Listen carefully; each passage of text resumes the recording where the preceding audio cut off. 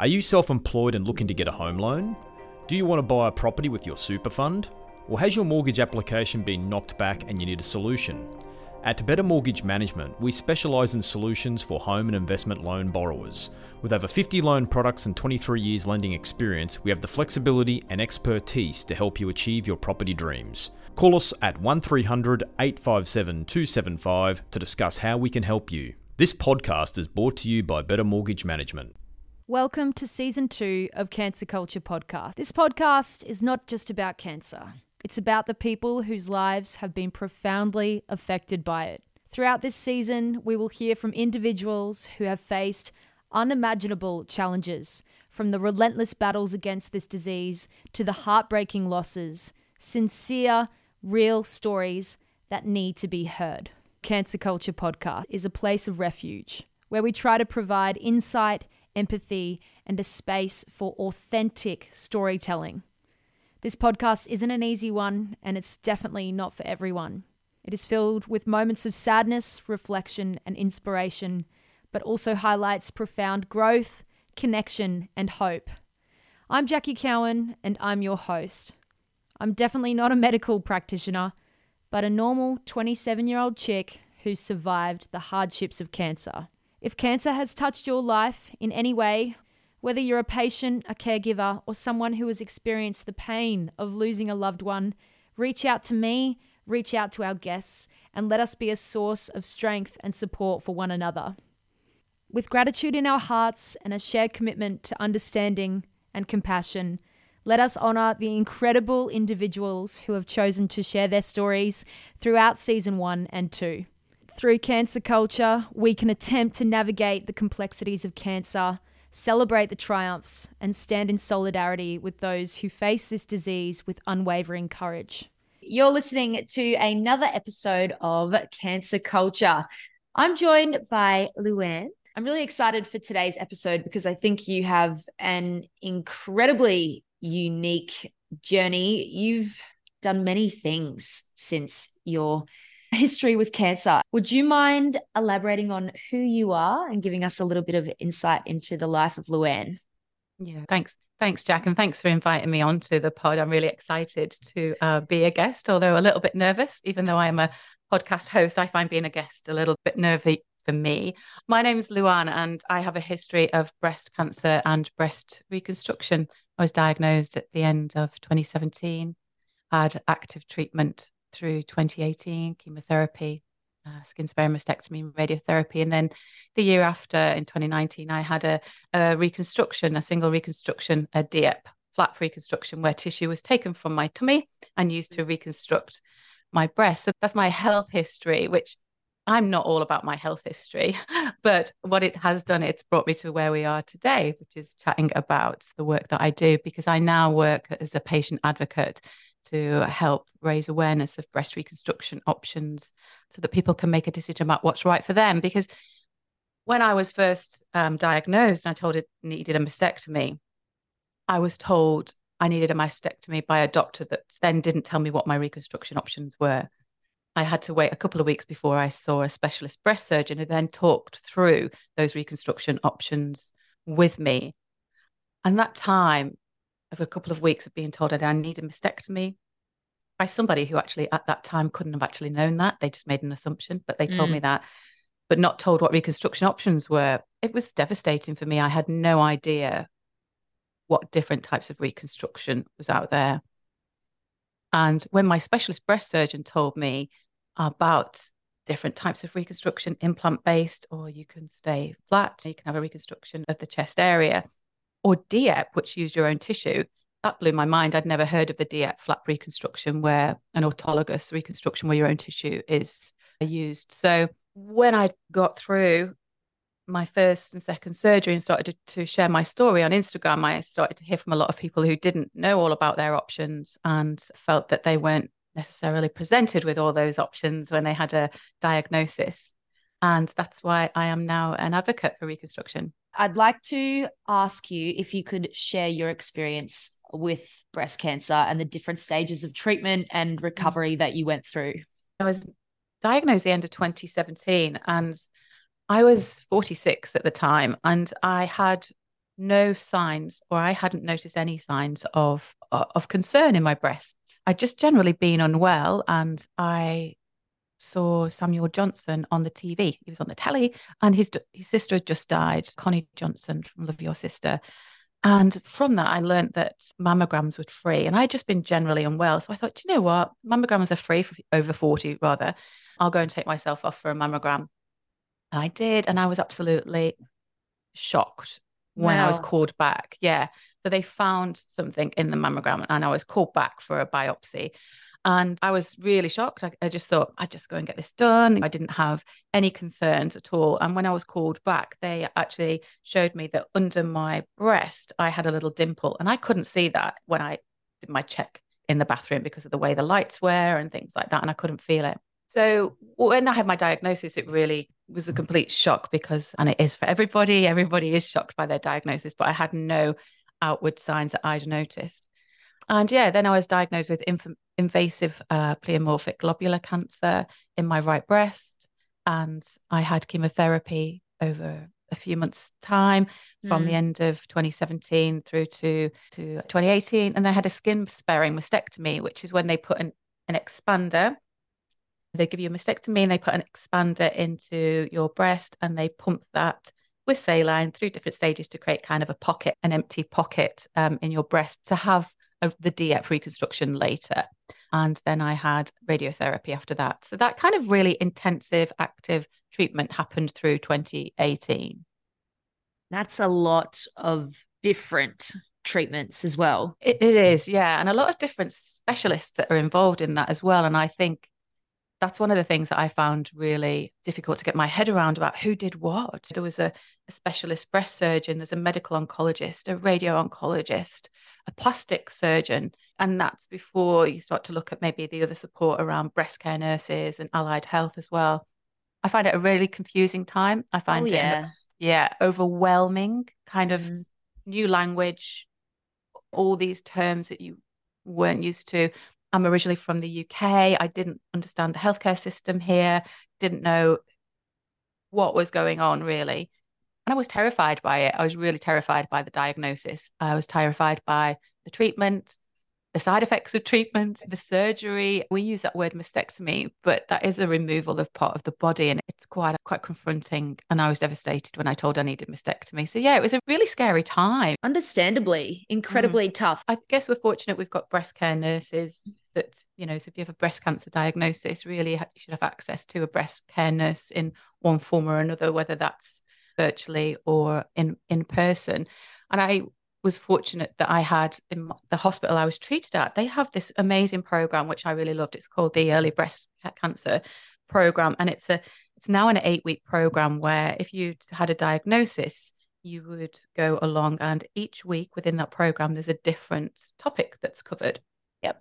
From coming to terms with diagnosis, oncology, reconstruction, exercise and nutrition. And as well as there being people who'd had a diagnosis within that group, which was facilitated by a counsellor, there was also other women who'd had a diagnosis who would do support mentors, peer support. So there would be a different topic each week, and somebody, a professional, and these are leading professionals, would come. A medical oncologist would present one week, a surgeon would present the next week. And then that group had the opportunity to ask them general questions around that care and the treatments. It wasn't specific. It wasn't a consult. And that was one of the best things I did during my treatment. That helped me navigate through my treatment, cut through to evidence-based information that was there, particularly around nutrition and all that kind of thing. And I guess they were part of my navigation of my diagnosis, that I was part of that group. And then that support was in the follow-up as well with the breast care nurse. And I feel very fortunate that I had that. It seems to me quite a unique initiative. I haven't heard it done anywhere else. I would love to hear more about it. But yeah, I think that's what helped me navigate. Obviously, I was seeing my healthcare professionals, but then having this touch point each week and seeing women who'd got through it. That's been massive to me. And I know that's what people say now I've got a diagnosis. To see somebody who's been through it is really powerful. Absolutely. And I wanted to discuss how these treatments impacted your life and sense of identity during that time.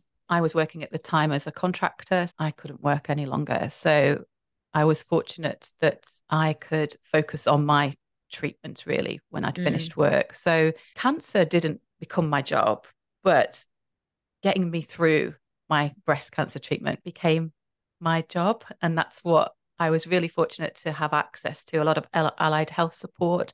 And I went on a mission really to get through each treatment path, the chemotherapy, the mastectomy and the radiotherapy. And I prehabbed for all my surgeries and did rehab as well. And I guess whilst I wasn't working then, that kind of became my main focus. The identity question is a really good question. I think what it did for me is when you were just talking there about being a positive person, I think I'd always thought I might be a bit of a negative person, a bit of a glass half empty person. But then when I had this diagnosis, I wasn't. And I realized I was that positive person and I was that planning for, let's plan for this good outcome and we'll go for that. I thought I would absolutely dissolve in a heap from it all. And don't get me wrong, I had those days. I call them like my Scarlett O'Hara days where I allow myself to flam to the floor and it's all dreadful. And it might be an hour, it might be a day, it might be 2 days, but eventually tomorrow is another day and I pull myself up. But on the whole, yeah, my sense of identity was I became really proud of me and how I was reacting to this. Became very assured. I knew what I wanted. I self-advocated very early on with my diagnosis. Some things that were said to me in very early appointments were not acceptable. And I respectfully raised them as issues with my healthcare professionals. So I self-advocated really early on. And I think I really knew what was right for me. I became very assured with what was right for me and what I needed, and very assured and very confident about saying, I actually don't know this. Can you help me through this? Yeah. And I think, yeah, that sense of identity just became more confident in me and what it was that I needed and what it is that I wanted. But yeah, became proud of, and I'm proud of how I got through, whilst acknowledging that I was very fortunate to have some amazing support and have access to amazing support and amazing personal and allied health support, as well as medical team. But I feel fortunate that there was lots of things that from my previous, life that brought me to that point that enabled me to have that perspective. I think very fortunate. It's just a shift off of the continuum that we were gonna be different people anyway. And it's just that cancer came into play for my kind of part in my life now. I would be different. It's coming on for 6 years since I've been diagnosed, so I would be a very different person, I think. Anyway, it's just that now it's in the kind of cancer world, if you will. I think doing the work that we do, you've got your podcast, I've got mine, and the advocacy work that we do, I think what I feel, and I don't know whether you feel this as well, Jack, that I can't remember a time in my life where cancer wasn't part of my day in some form or other. And that's bodily in how I feel, because I feel I have different pains. I have cognitive challenges from treatments that I've had and that I'm on now. I'm being in surgical menopause. So there's that kind of embodiment of my diagnosis that continues, which I can manage and I manage well. But I think as well, met such wonderful people in the community, and they're now friends, but that's part of our everyday discussion. We've got lots of people in our network and our community who I love, and we are all supporting each other. I talk about cancer probably every day. I'm not saying I dwell on it about me or anything like that, but it's just part of my, I can't recall cancer not being part of my day anymore. I think that's what's so powerful about what we're doing is we're opening up this discussion, and so are thousands of other amazing people, and we're talking about how to manage that and how to deal with that and what that looks like living with cancer. How has your life been since your surgery and your treatment? My life's been good. It's been good. It's been challenges like everybody has, and particularly post-treatment, those challenges. I think since my DEP surgery, which is the reconstruction that I had in 2019, I've become more open about life after cancer and living with these reconstruction surgeries. You mentioned how for so many years you didn't really talk in this space or talk about your cancer openly or as widely as you do now. And I think when I was first diagnosed, I kept my diagnosis really private throughout 2018. And that seems there's a handful of people new in the UK and a handful that knew here. And I was really happy to do that. But since then, that might me being private about my diagnosis might seem like unbelievable when you look at my Instagram account where I've got my boobs out. But I kept it very quiet. And then when I had my DEP surgery in 2019, I posted for 100 days under the hashtag 100 days DEP on Instagram. And I used that really as a little diary journal for me, really. It was very self-serving. And I just thought I'd put that out there. And what happened from that is that it became apparent that on Instagram specifically, people weren't really writing about that type of reconstruction, or they weren't aware of those reconstructions. We have some amazing support here in Australia, and there's some great Facebook groups. But in that publicly open space of Instagram, it became apparent that some people hadn't even, like me, hadn't heard of the surgeries. But the 100 days DEP opened up my story a bit on Instagram. And that's where I started to speak to people who'd had surgeries or they're in the breast cancer community or the wider cancer community. I think that's what's wonderful about what you do and social media, that we don't have to have had the same cancer to be able to relate. So yeah, I started sort of writing, every day for 100 days on that. And that opened up my awareness to what was happening as well. Women were sharing stories with me. I knew about what my reconstruction had been like and my access to information about reconstruction and to surgeons. People started to share their stories with me that were quite different in lots of different ways. And obviously, like you said, we all have our individual story with regards to our cancer diagnosis. And as treatments and scans and things like that and tests become more individualized, that's fabulous. Yeah. But what I'm hearing is, so reconstruction, just like treatment, is very specific to the individual. But what I was starting to hear is that women weren't getting necessarily access to all the information about their possible reconstruction options and didn't feel that they'd had the opportunity to make an informed decision about their reconstruction. So I had the DEP in 2019 and then COVID hit. I had a second surgery in 2020, a second reconstruction surgery, my third one in total, to reconstruct my nipple and balance out my breasts because I had a single reconstruction. And really just that, again, putting that on Instagram predominantly opened up my story to more and more people. I had an oophorectomy and a hysterectomy at the same time as that reconstruction. So I then went into surgical menopause, and that widens up again, the community that you're involved with. And I guess from that, I've moved into advocacy through sharing my story on Instagram. What does that look like now? So what do you do on a day-to-day basis? On a day-to-day basis, I work as a freelancer helping create content in the breast cancer space and cancer space. And I also work independently creating content on Instagram in the podcasts and Instagram lives and do some blogging as well.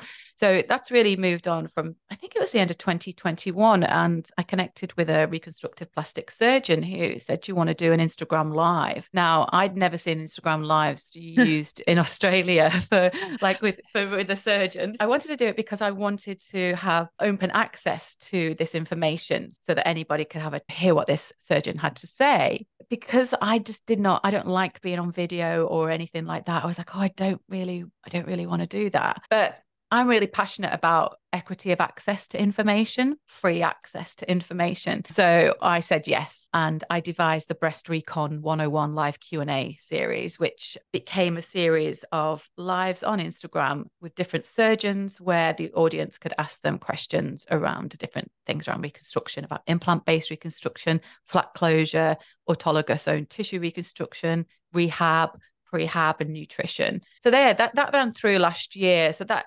independent patient advocate led program was last year. People were saying to me they really enjoyed that. They got so much from it, but it's an Instagram live. You can't just listen to it in the background. So then I launched a podcast at the end of last year, which is Australia's first podcast about reconstruction after a mastectomy. And that's called Rewritten Me. And I've been very busy with that. You think, I'll just do a podcast. And there's nothing just about it. Yeah. No.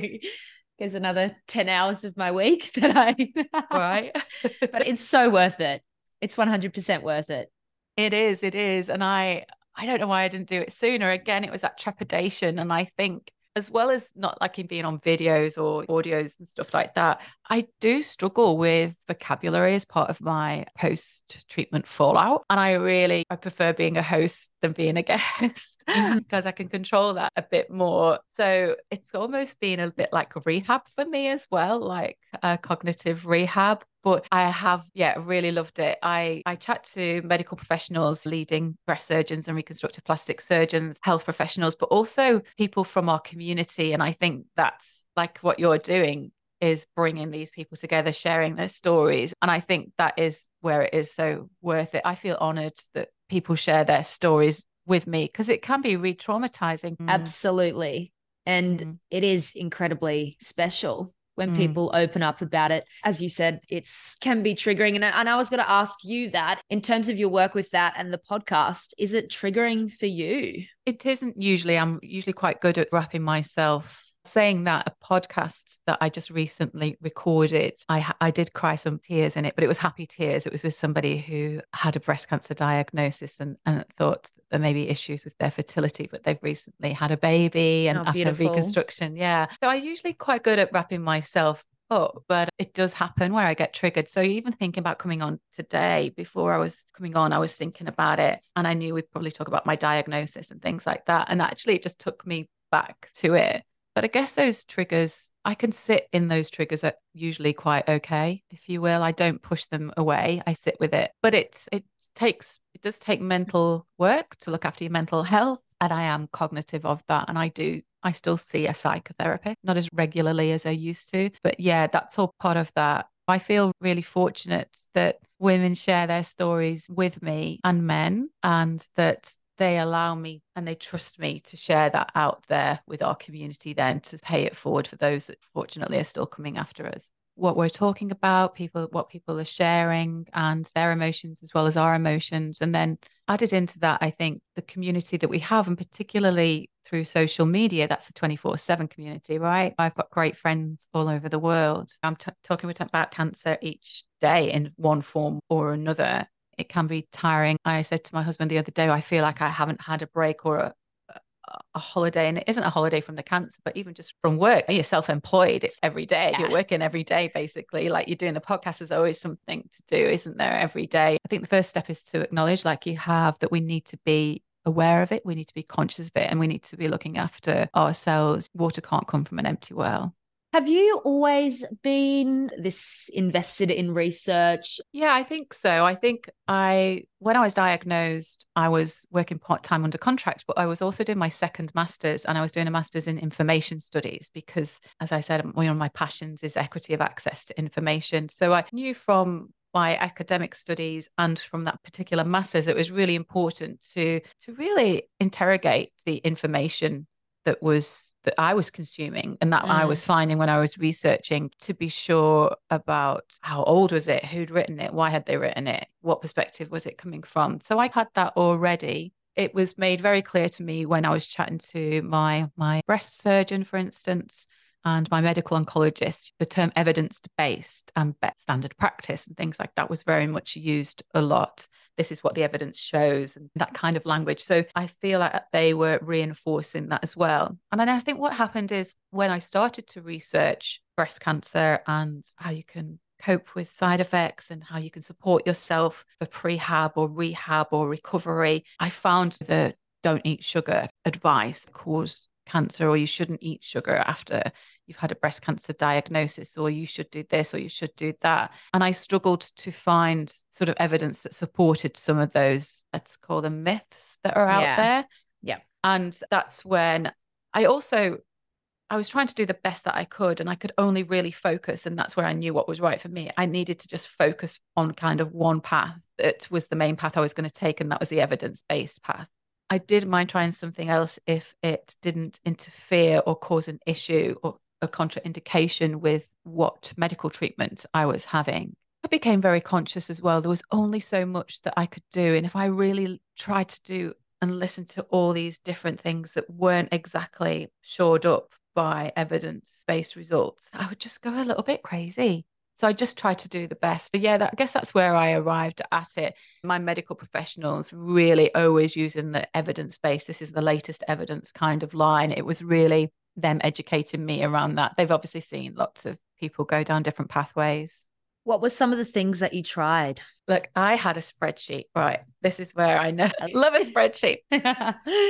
I found some resources that were out there, particularly the Cancer Council, some of their booklets and BCNA's, it was called the Journey Kit. I think it might be an app now. And the early breast cancer program that I was on. I took a lot of the information from those and I tried a lot. Just some things during chemotherapy. So very tricky around chemotherapy, what you try. But I saw a nutritionist. So I really worked with a nutritionist to try and support myself through chemo. But one of the best things that I did was I saw an exercise physiologist, and that was a game changer, I believe, for me. I was really fortunate. Again, my breast surgeon, evidence-based, you need to be getting exercise will help. And she essentially scripted me. She wrote a script out. You need to go and you need to do this each week.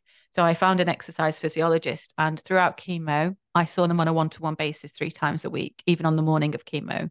Okay.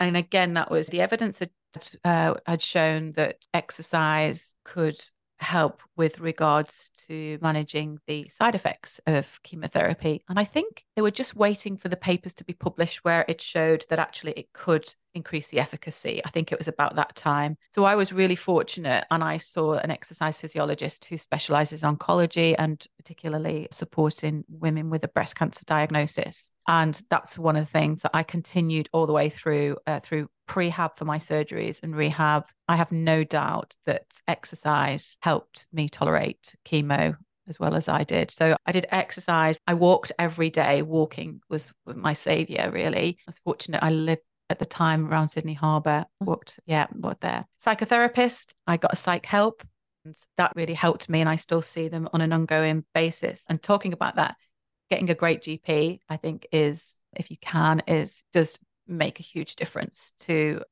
navigating everything, I think. And I really used them, particularly preparing for surgeries. But again, I always looped in the specialist that I was dealing with at the time. We have different ones that come into play, don't we? Your medical oncologist and then your radio oncologist. And I always told them what I was been advised and checked in with them before I took anything. Okay, which is good advice. Yes, I think you need to be checking in with your team if you're going to be taking something. And I used to triangulate where I'd maybe look at to get my support from. So there'd be the evidence base, there'd be what I wanted for my own support and what I believed. And then I would ask other patients what they'd done, but I would never run off and then do something that I just read in a Facebook group that somebody done without checking in with all those kind of specialists. I triangulated and brought those 3 pieces of information together to then go and ask my specialist, this is what I want to do. What do you think? Yeah. Really interesting way of managing it as well, which I think is a testament to who you are and the way that you work. I think I was just so scared. I was so terrified that the medicines that I was taking or the surgery that I was having or the radiotherapy that I was having, I wanted to give them the best chance. Yeah. I came from that angle myself of do no harm. I want to try things they're not alternative, they need to be complementary, not contraindicatory, if you will. Yeah. And I was so scared. I guess I think along the way, I try to think the decision I'm making now, will I be happy with this decision when I look back in retrospect? Yeah, we never know, do we? But we have no idea. But that's what I try to think is, am I good? Am I good with this decision? Yeah, and the things that you have a say in definitely should be thought through. So I agree with that, because a lot of things on these journeys are out of our control, and a lot of big decisions sometimes are made for you in some circumstances. I understand and I respect that process. Yeah, absolutely. Absolutely. And I would go and Google and look up the drug that had been recommended for me, and go back with questions of, okay, you recommended this, and why not this, in a really respectful way? Or can you explain why I'm not having this? Or can you explain this paper? I've read this paper and you're the medical professional and I don't really understand what this paper is telling me. Could you tell me what the latest research is saying?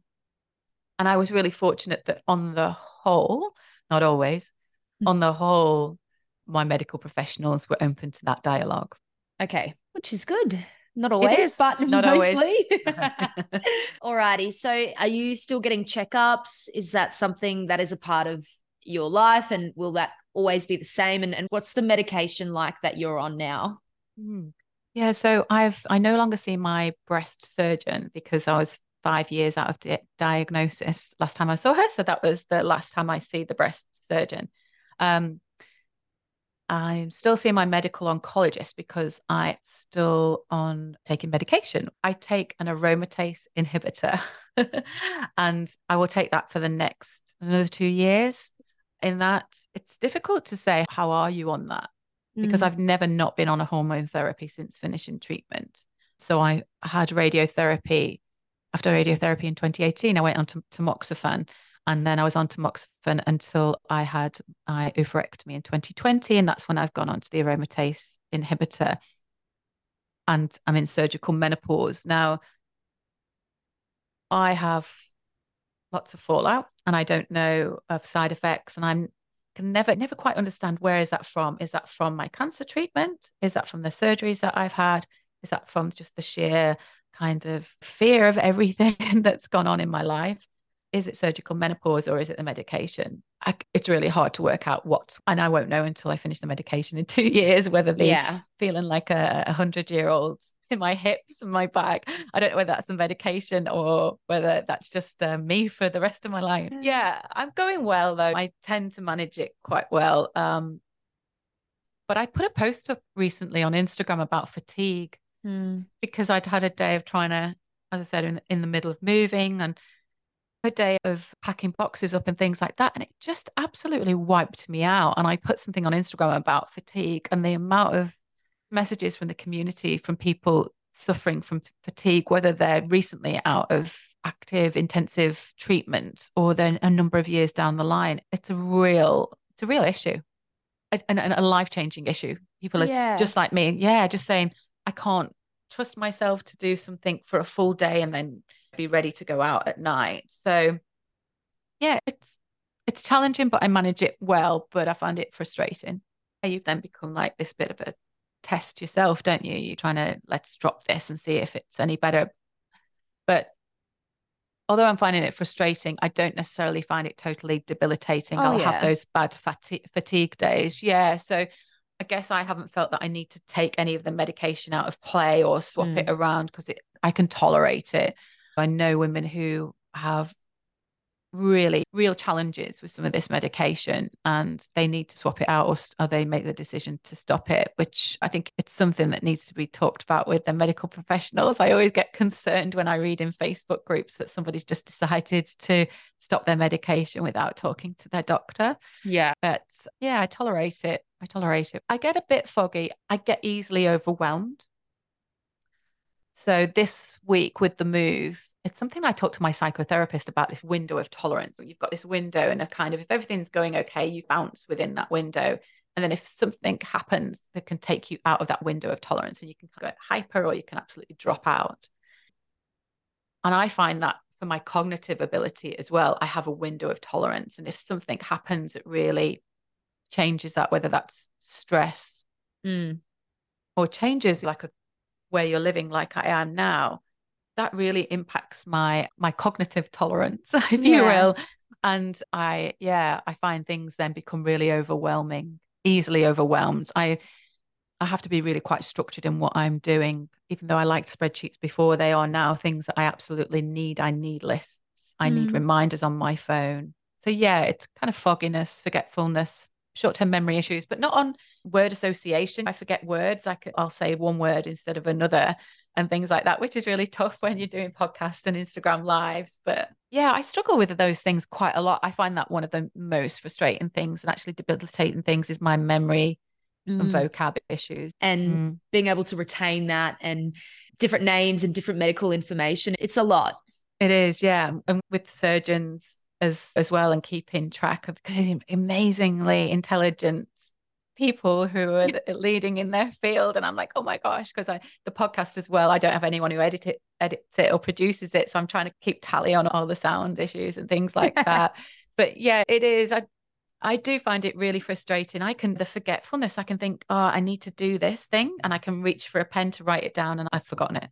Yeah. It's that instant. It's almost like a superpower because it is that instant. But it's like with my psychotherapist, she says, can we be kinder to yourself about it? Can you laugh at it? Because it is a word association. It's almost, Jennifer Lawrence is in the American Hustle movie and she calls a microwave a science oven. Like, it's like that. Like, I've phoned up to make a reservation for dinner, and it was like, can I have a food appointment? Like, kind of. I can't think of what that is. And it's just so sometimes it's funny, but a lot of the time, it's frustrating, isn't it? It is frustrating. Yeah. Yeah. And I think for me as well, I think surgical menopause, the more I learn about menopause is the more I think that's in play for me as well. But yeah, I find it tricky. I find it tricky on the podcast to sometimes to just really focus in, but I do my best. And then you put so much pressure on yourself, and then you tend to stuff it up even more. Like when I'm doing the Brekkie show sometimes and it's live radio, mate, stop stressing out about it, because the more you stress out about it, the more you're going to stuff up. You and I have spoken about relationships before and the importance of them. I wanted to talk about your support network and what that looked like, what role did they play, and how your relationships have been since your cancer journey. Okay, yeah. When I was first diagnosed, I only told a very small amount of people. And I was actually quite strategic. This might sound a little bit awful now, but I was quite strategic in it because I wanted to keep my diagnosis private. And one of the reasons was that I'm originally from the UK. I'm in Australia now, but there was a family member in the UK who'd been diagnosed with cancer and was very open about it. But it seemed to me like everybody knew quite personal details. And I didn't really want that to be that person. I didn't want people to know all these details about me. So I kept myself very private. And I thought, okay, in Australia, who am I? And I specifically thought, who am I going to tell? Who am I going to share this story with? And how can they help me with regards to this? And that was whether it was emotional support or whether they'd lived here longer and they might know surgeons or whatever. And I reached out specifically to a group of people who I trusted to keep it private and who I trusted would be able to share with me things that might be able to help me, or they would be able to support me. So I did that for here and in the UK, and family, of course, very close family knew. And they were my support network through intense active treatment, as they call it, which was through 2018. I think my biggest support was my husband, Vinny.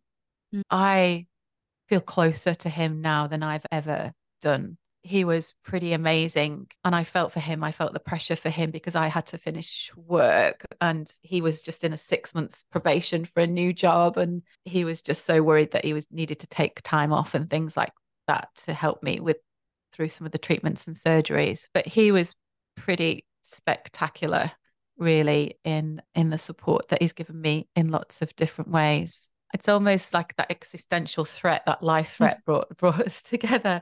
But it's really interesting. I have some memories from that I think, oh my gosh, do you remember that time? And I was like, do you remember that time you were sat on the sofa and I came over to you and I just kissed you on the lips? It wasn't a pash, it was just a lip kiss. And it was just so intense. I said, I feel like that I've got an imprint of that kiss on my soul. And it's such a beautiful memory for me. And then he doesn't remember it at all. And I just think it's really interesting, isn't it, that we've all take out of that journey the things that mean most to us and got us through. I had that really close group of friends and family that helped get me through, which was phenomenal. And then I think opening up with 100 Days DF on Instagram, then the Instagram community then helped get me through the recovery from the DF and the second surgery that I've had and my life after reconstruction. They have been phenomenal. And that's been people in the Instagram community. That's not just breast cancer, not just Australia, it's different types of cancers. We do have a shared lived experience of hearing those words. It's cancer, I think. So yes, and I've made new friends that I've met in real life as well from Instagram. It's actually bloody gorgeous. Yeah. Some of these relationships that have stemmed from such horrific times in our life. It absolutely is. And these are people that have helped get me through the worst of times. Yeah. And they also celebrate the best of times as well. And I think that's what's really beautiful, I think, is that everybody, as we've talked about, has their individual diagnosis, their treatment path, individual ways of responding to that, their own personal circumstances. And some have better health outcomes than others and are coping or dealing better than others. And I feel very fortunate that I have no evidence of disease now. But in that community, there's people who may not have such a good kind of health outlook or prognosis as I have, still celebrate the milestones that I have. And I think that's what's really wonderful in the community that we've got, is that, yes, they are there for the worst of times, but we can be really open in the bad times and we can be really open in the good times. And there is no judgment that happens there. And people are there genuinely there for you. And the beauty of it as well, being social media, it's like a 24/7 kind of support group that you've got there. Yeah. And I really have one of my closest friends that I had. She connected with me on Instagram because she was searching for DEP flap reconstruction on Instagram. And now we are the closest friends and talk every day. It is beautiful. It's that whole adage, isn't it, of it's a club that nobody wants to be in, but once you're in that club, you will get the most wonderful support.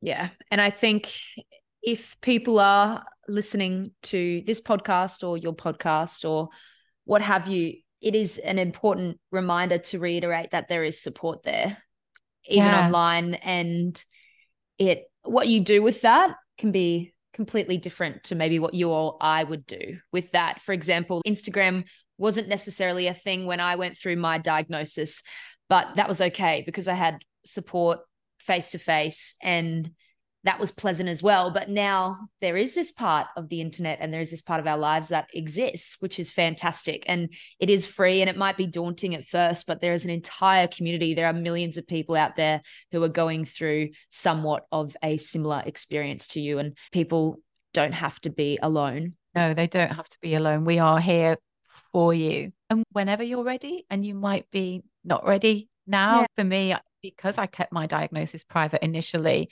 Instagram wasn't a place that I went on to because I didn't want anyone to know. And I used closed Facebook groups, which were amazing and amazing support for me. And I know that some of the friends that I had, they shared the details of other women who'd had a diagnosis at the time of my diagnosis. And I just wasn't ready to chat to them at that time. So I think that's the thing. And it's whenever you're ready. And sometimes you lurk online and that's okay. That's actually been shown, I think, in some research with regards to cancer support online, is that's what people tend to do initially. They lurk, which sounds a bit weird, but it is a term that's used. Yeah. And nobody expects you to do anything or to reach out. What that looks like for you is completely different from the next person. And some people don't talk about their diagnosis whatsoever or their situation at all. And that is absolutely okay too. Yeah. But if there are people that feel as though they would like to reach out to a broader community, but they're not sure where to start, there is support out there. And there are people that will help and guide you. Yeah, absolutely. And just want to have a bitch about something. Yeah, absolutely. But yeah, we are here if you need us. I wanted to talk about Brava. Yeah, Brava Arts. Yeah. Okay, Brava Arts. Thank you. That's all right. Thanks for asking about it. So Brava Art is a social media campaign that I launched last year. Many people will probably know that October is Breast Cancer Awareness Month. Mm-hmm. There is actually a breast reconstruction awareness day in that month that is very little known. It's been going for a number of years. I think it might have started in Canada. But Breast Reconstruction Awareness Day is the third Wednesday of October, which always makes it a little bit tricky. And this year it is the 18th of October. And it's about raising awareness of reconstruction options after a mastectomy. But not many people know about that day, and it's known as Bra Day. I was chatting to some surgeons and breast care nurses didn't know about this day. And thinking about the experience that I'd had where women had shared with me their stories that they weren't aware of all their possible options for reconstruction. And that is what the research has shown in Australia, that access to information as well as access to certain types of reconstruction, there are barriers and there are challenges to that throughout the country. Last year, I launched a social media campaign to promote Bra Day, and it's using the free exercise app Strava, which is something that you can install on your phone, whether you're running, you're walking, kayaking, skiing, cycling, all those kind of activities. And it allows you to GPS track that. So you can see on a map what route that you took. There is something called Strava art where people plan their routes in a shape. So it looks like a little piece of art. There's some quite intricate ones and there's some quite simple ones. So I brought that concept of Strava art together to raise awareness of Bra Day, called Brava Art. And last year, we asked people to make Brava art. It was the first of its kind campaign here, as I understand, in Australia, and it's the first time it's been done. And we asked people to make or draw Brava art to promote Breast Reconstruction Awareness Day, to promote Bra Day. And they did. And they used it to make art that's simple art in the shape of a love heart, which is great. I walked a little love heart. It doesn't take a lot to do. I made a little love heart and it's 300 meters. I just walked around a park and that was really easy. Then we had somebody in the UK who cycled a 60-kilometer heart around Liverpool in the UK. And then people did things kayaking and running, walking. Somebody actually did some rollerblading, all these different types of activities, and made amazing shapes. And some of them were creative faces that they might do. People throughout the world took part in America, Asia, Europe, and the UK. And then some of the people made Brava art that was in reference to breast reconstruction or to reconstruction. They made boobs were obviously very popular. Breasts were popular, but then they wrote the word, for instance, Dieppe, a reconstructive plastic surgeon. He built a little walk that did that and spelt out those words. So the campaign is to ask people to make Brava art in whatever shape you want. It doesn't have to be boobs. It can be anything you like. And use Strava to create Brava art and then tag it on Instagram and share it to raise awareness of reconstruction in Australia and the rest of the world. Awesome. And so that's the 18th. Yeah, it's the 18th of October this year. And what we're going to be doing is we're going to be doing some activity all the way through that week. A Wednesday isn't a great day for campaigns. Going to be doing stuff all the way through that week. But if you follow the Brava Art official Instagram account, we'll be showing you how to make Brava art. And there's also going to be some challenges throughout that week there. It's bringing together exercise, which, as we know, is such important for anyone, particularly if you've had a diagnosis and are in treatment, do what you can, is to bring that together. But I think also, you're thinking that mental health, and we've been talking about triggers, Jackie. Breast Cancer Awareness Month for me is really triggery month. And I know it is for a lot in our breast cancer community. A lot of people come off social media. So it's saying we can do some other activities that might be able to help distract from that whilst raising awareness. And there's no fundraising. It's just fundraising. There's nothing like that. You can do it on your own, do it with a group of people. I know people are going to be doing some group walks and things like that. So yeah, I'm really excited for it this year. I was very excited last year, but even more so this year. Got a lot of interest from people some of the art that was made last year was phenomenal. Somebody kayaked the word bra across Lavender Bay, which is at the side of Sydney Harbour. And I was just like, that is mind blowing. I think it's really about that supporting each other as well. There might be some other organisations or some other advocates that are doing other work that's not related to breast reconstruction. It's about amplifying all the work and all the good, amazing work that's happening in our community. So looking back on your journey, is there something that you're very proud of or something important that you've really taken away from this? I know you'd asked me about this beforehand, and I was thinking about that, and I was looking back on what I'd said, and I think I'm proud I got through and how I got through. I plodded through it. I often talk about walking helped me mentally and physically, but it helped me get through everything. And it's the analogy I think of getting through my treatment. I plodded through it and I'm just pleased that I could. And I'm really proud of how I did my cancer. That sounds really, I don't know, it sounds a bit odd, but I am really proud of how I did it, because I really did think that I'd probably fall apart if something like that happened to me. And as I said, I did have those moments just getting through. I just think a cancer diagnosis is devastating. The treatments are harsh. the advances that we've got are amazing, but it's still tough. The surgery that I had and the surgery that a lot of people have for different types of cancer, they are life-saving and they can be life-changing for reconstruction. That's amazing. And we can still celebrate that, but let's still acknowledge that it is really tough.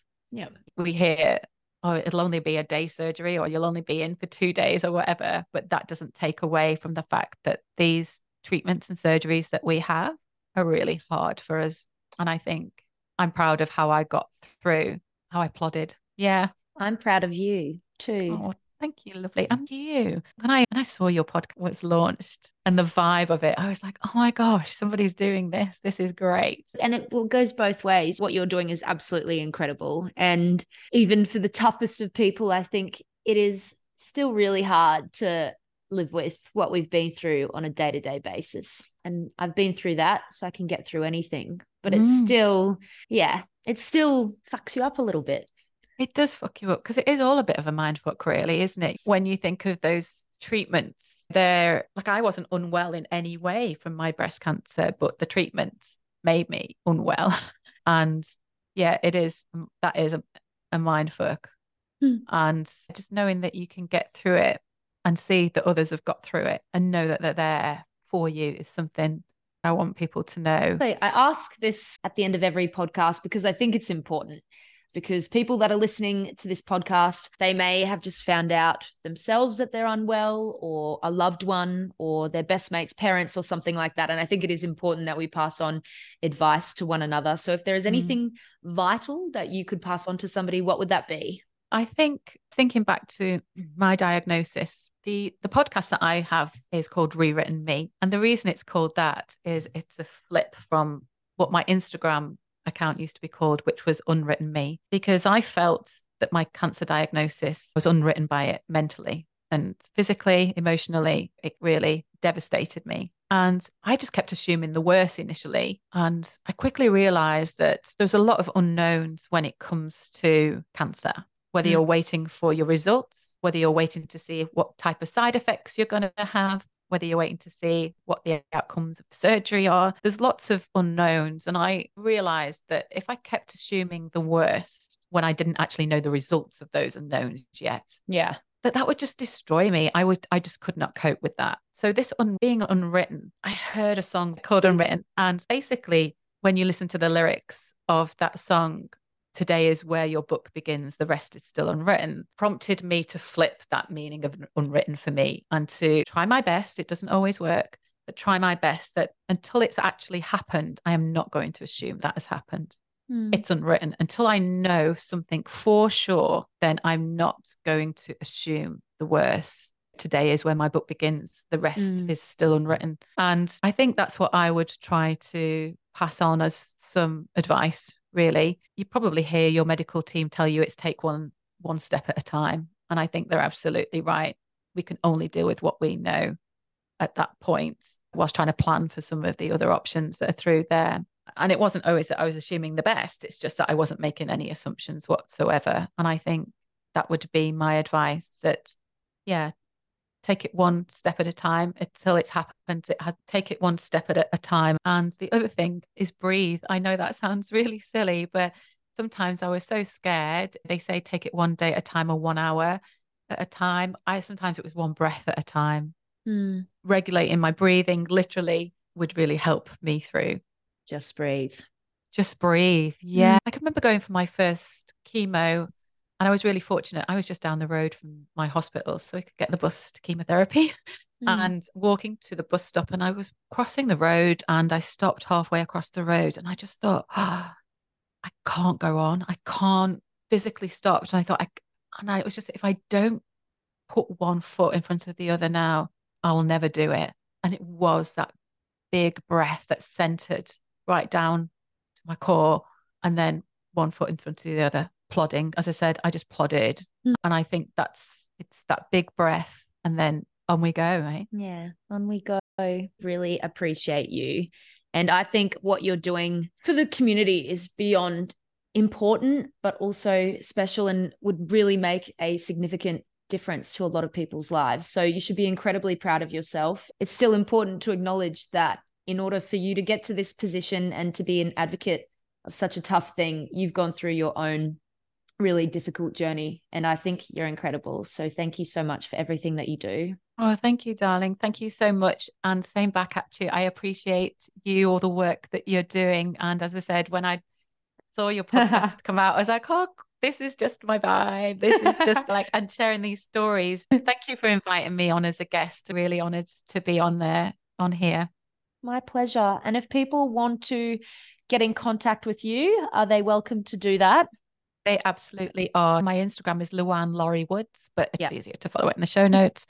And and Rewritten Me is the podcast. But if you find me on Instagram at Luan-Woods, then you'll have the links will be to Brava Art as well.